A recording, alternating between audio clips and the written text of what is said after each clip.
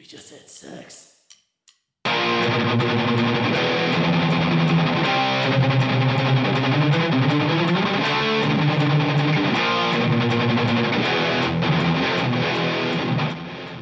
Welcome to Prognosis, Episode 6, coming to you live from the parking lot of Three Floyds Brewery in Munster, Indiana. We're currently sitting four abreast in Chris's Volkswagen here. Chris, you have a song for us this week, I believe.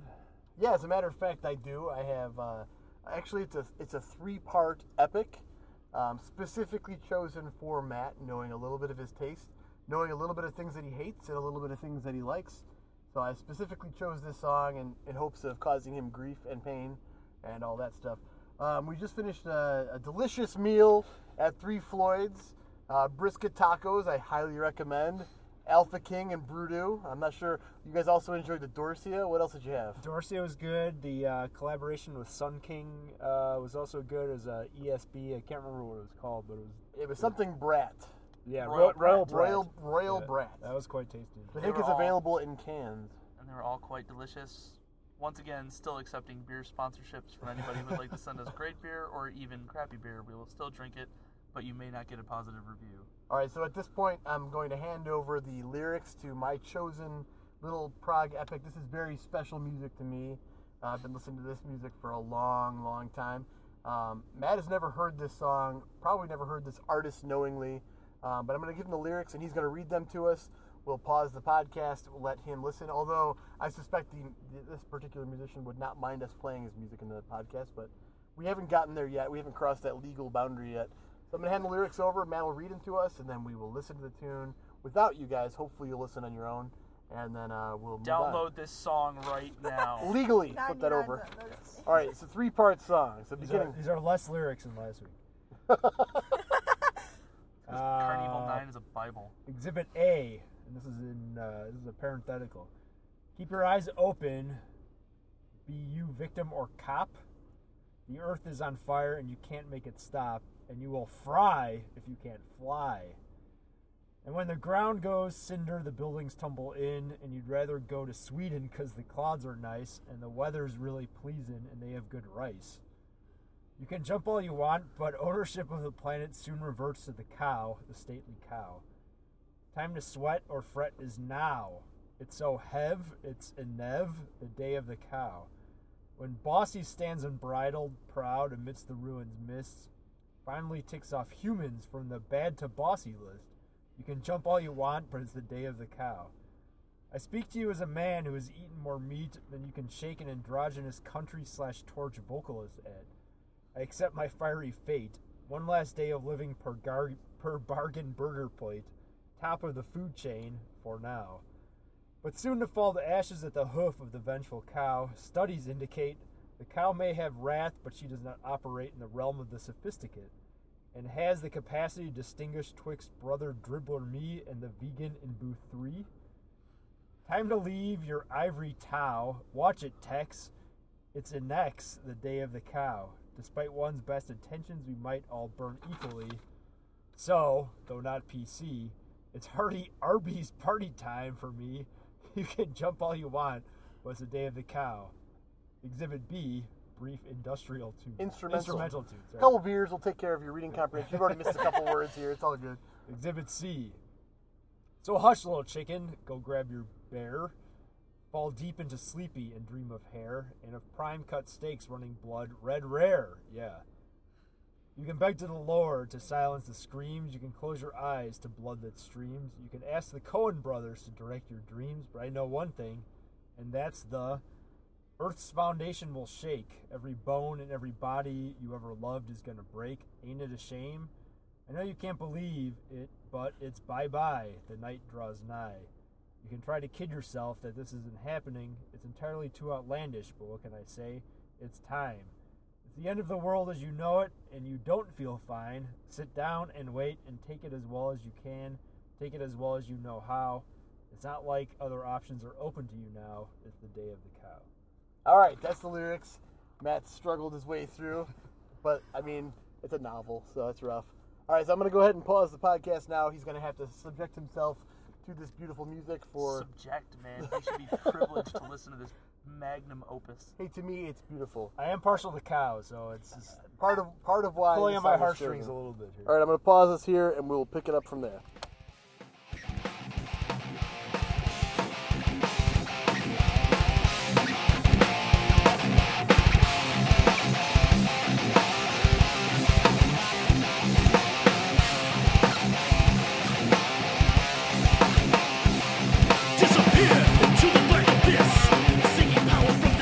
All right, so we've returned from listening to the Day of the Cow, Snowcow, and Day of the Cow Part 2.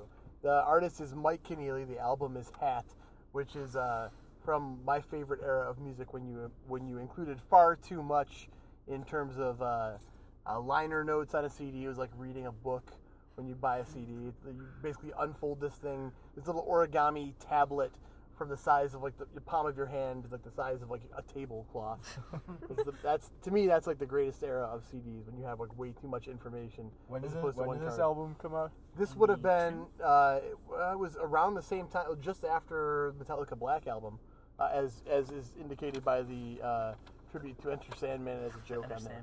Yeah, and So- REM here. Awesome. Yeah, so Mike Keneally is a former guitarist with Frank Zappa. He's one of those freaky like memory cats. He can just seems to be able to memorize anything. Of course, I'm sure anybody's got their limits, but he's freakish with his with the way he memorizes his tunes. He's just way too comfortable memorizing things that should be really difficult to do. So to me, it's really amusing to hear him play this. And I've heard him play tunes from this album in the last 2 or 3 years that he hasn't played, to my knowledge, in forever. I saw him at a tiki bar in the suburbs of Chicago.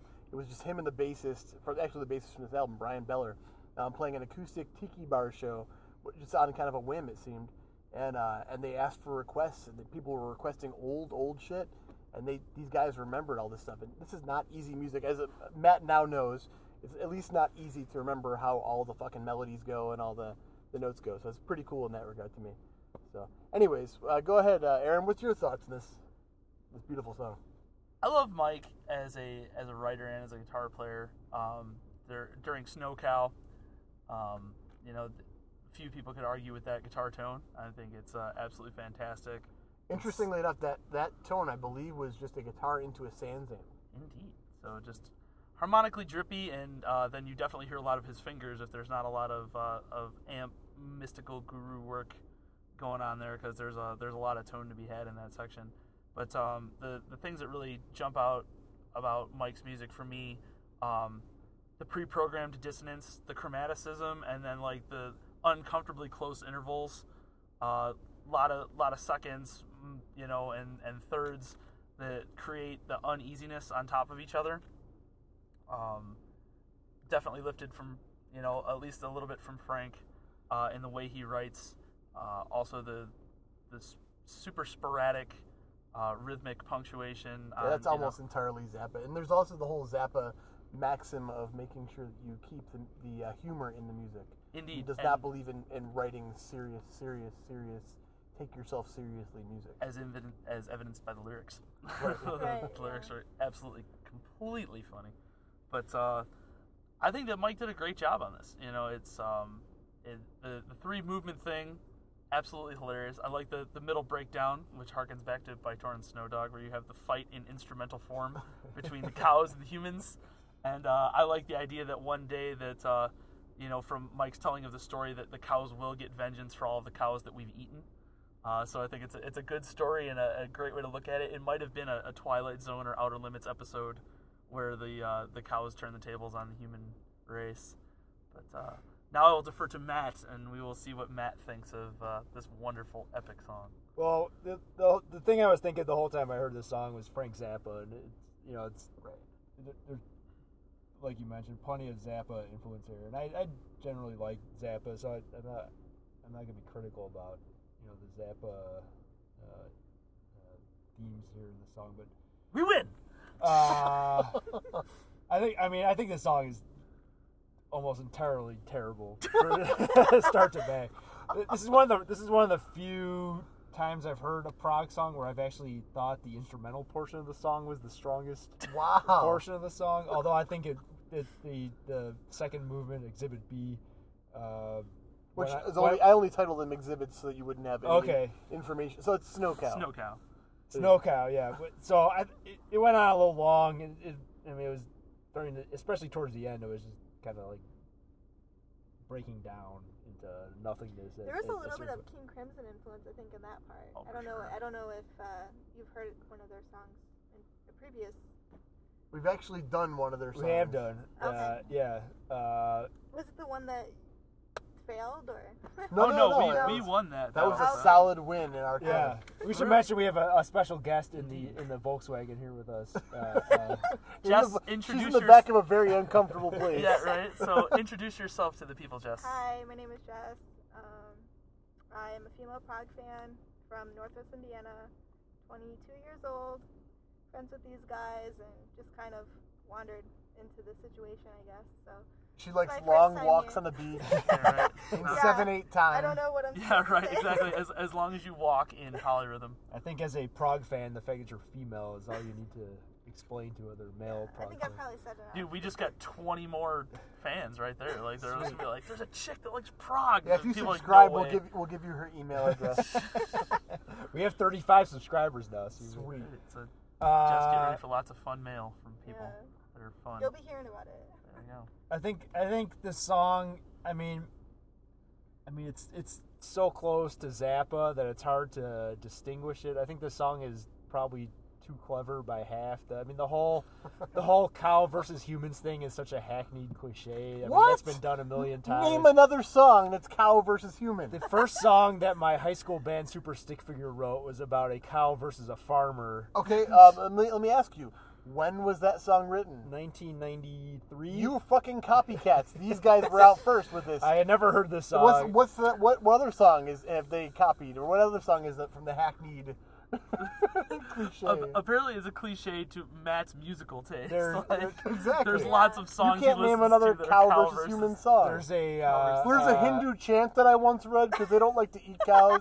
It's true. There's a famous novel by William Faulkner called As I Lay Dying. An integral subplot to that story is the cow versus the farmer family, and even then it was considered a hackneyed plot to talk about cows versus farmers, and that was written in, I think, the early 19th century. I believe this is what we would call a dire reach on your part to support your contention. Clutching it strong. If I'm going to listen to a song about cows, I'm not a huge Foo Fighters fan, but I'd much rather listen to For All the Cows. I believe the name of the song is off of the first Foo Fighters album. Much better song about cows. Oh, see, I disagree than with this you. song. I plainly disagree with you. And you're a huge I'm Foo Fighters fan. Exactly. So it doesn't make any sense whatsoever. I think you're speaking some kind of other language right now, as far as I'm concerned. Like, nothing that's coming out of your head hole makes any sense to me whatsoever. The extreme changes in time signatures here. That's clearly Zappa influence. I think Zappa did all of this better. I don't think this band's nearly as clever as anything Zappa ever did. If I'm going to listen to this, I'd much rather listen to Baby Snakes by Frank Zappa or something along those lines. I think Mike would like you to listen to Baby Snakes as well, because Mike is very much a lover of Frank Zappa's music. But I feel like there's enough of a diametric change from Zappa.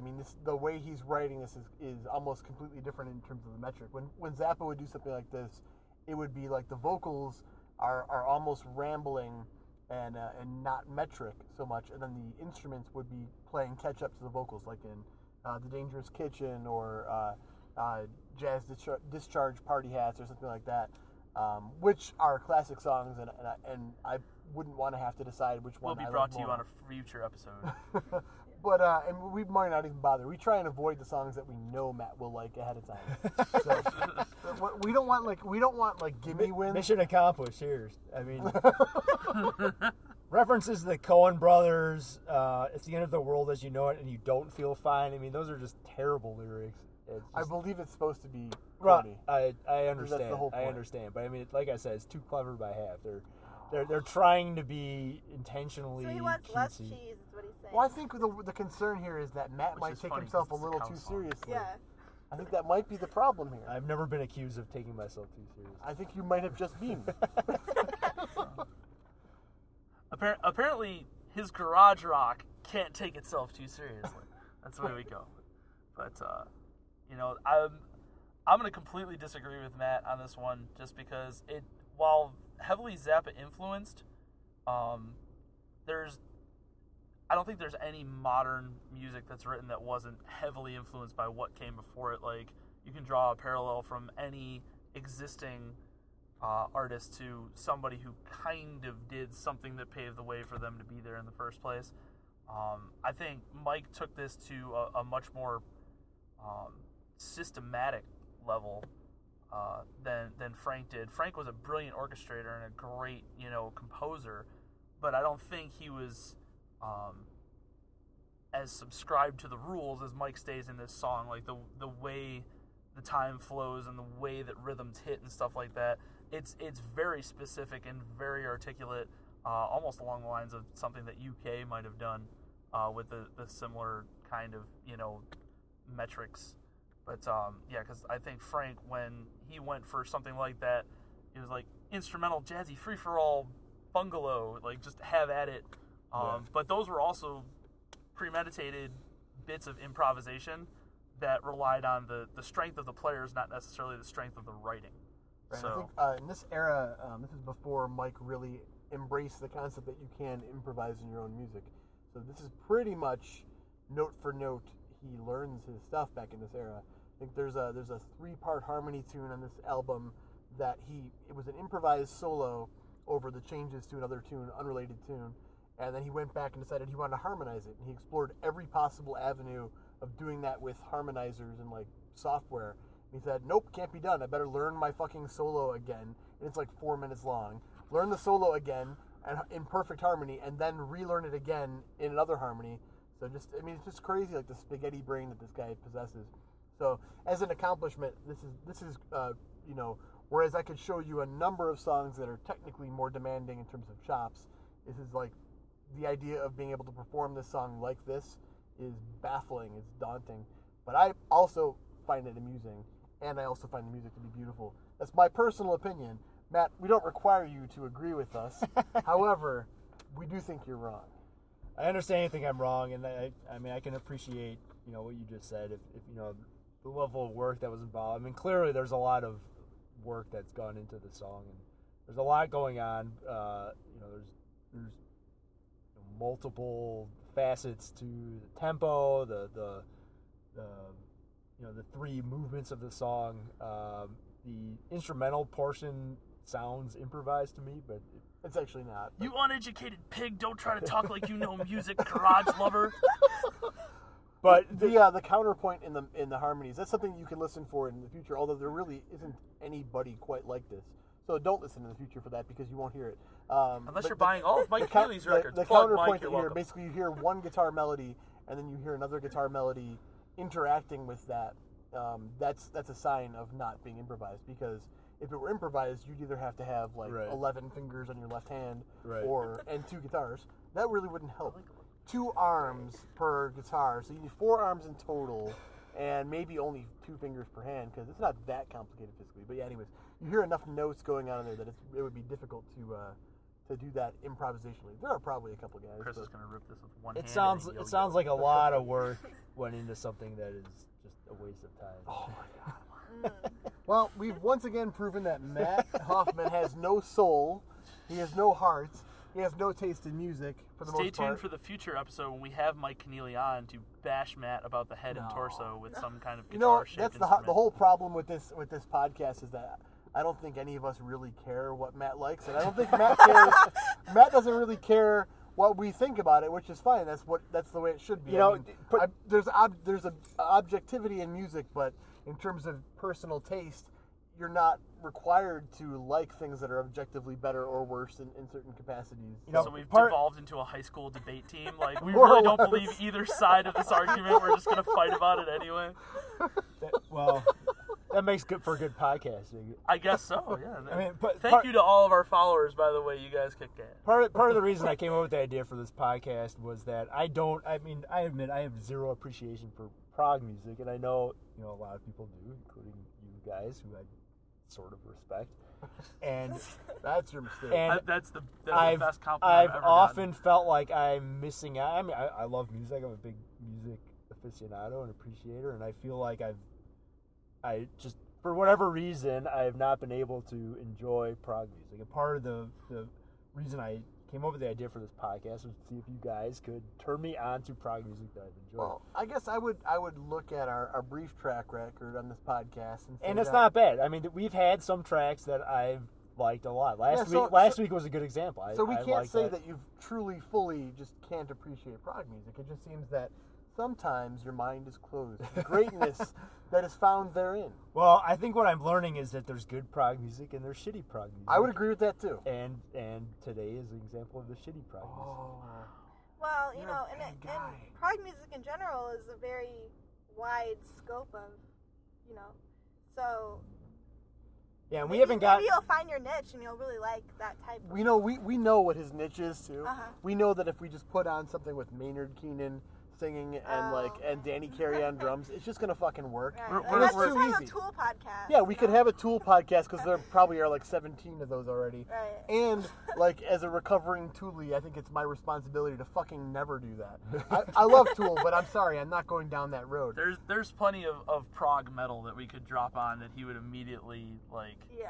grab onto You're his trying both to go hands for like the more this is obscure stuff to try to kind of open his Yeah, mind a I'm little trying. bit. We're trying to go for things that like there's a fringe element that we might be able to catch him on without it being anything like when I picked this song, there was no chance on earth that I imagined Matt could ever listen to this music willingly on his own. By himself, But I'm like, right. how is he going to take this apart? And I'll tell you, poorly. But I mean, but I mean, like, there's no way that you would listen to that particular brand, that particular era of Mike Keneally. It's such a weird off branch of Frank Zappa era music that you almost, it's almost exclusive. You have to be either a total Zappa nut, and I think you're a fan, but not a nut for that music. I don't think you're like a fanatic, Right. or you have to be a musician, really. In order, I mean, looking for and you are a musician, but Jimmy you'd have to Fallon. be like a musician, like somebody who listens to music for specific musicianship. I don't think that defines. I think you listen to music for an aesthetic, Yeah. which is fine. That's what most people should listen for. And I think that whereas Aaron and I come at this listening to music in a dual kind of purpose, like both as like as a guitarist or as a drummer and as a music fan. So it's like I can listen to I certain just listen things. to it for chicks, man. Yeah, for chicks, man. And it worked. There's a chick Well, in the shit, car. You got one chick, right? Winning. So I need to reconsider my priorities. That's my Yeah. plan, man. I got this on lockdown. I think Jenna is perfectly okay with you never listening to prog music. Yes. It's perfectly okay as far as I'm concerned too, because it is not one of my greater goals in life to convince you to listen to prog music.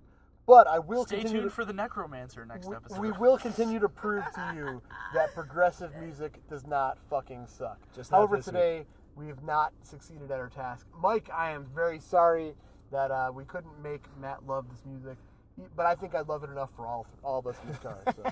All right. I Right. don't dislike Super it, Mike. So fan, you're super on, fan. yeah, like you're on the good stuff. So this is Aaron for Jess, Matt, and Chris signing off this week. Stay tuned for our next episode where we will bring you absolutely more prog craziness. Signing out from the Three Floyds parking lot. Indeed. All right. Go home and go to bed.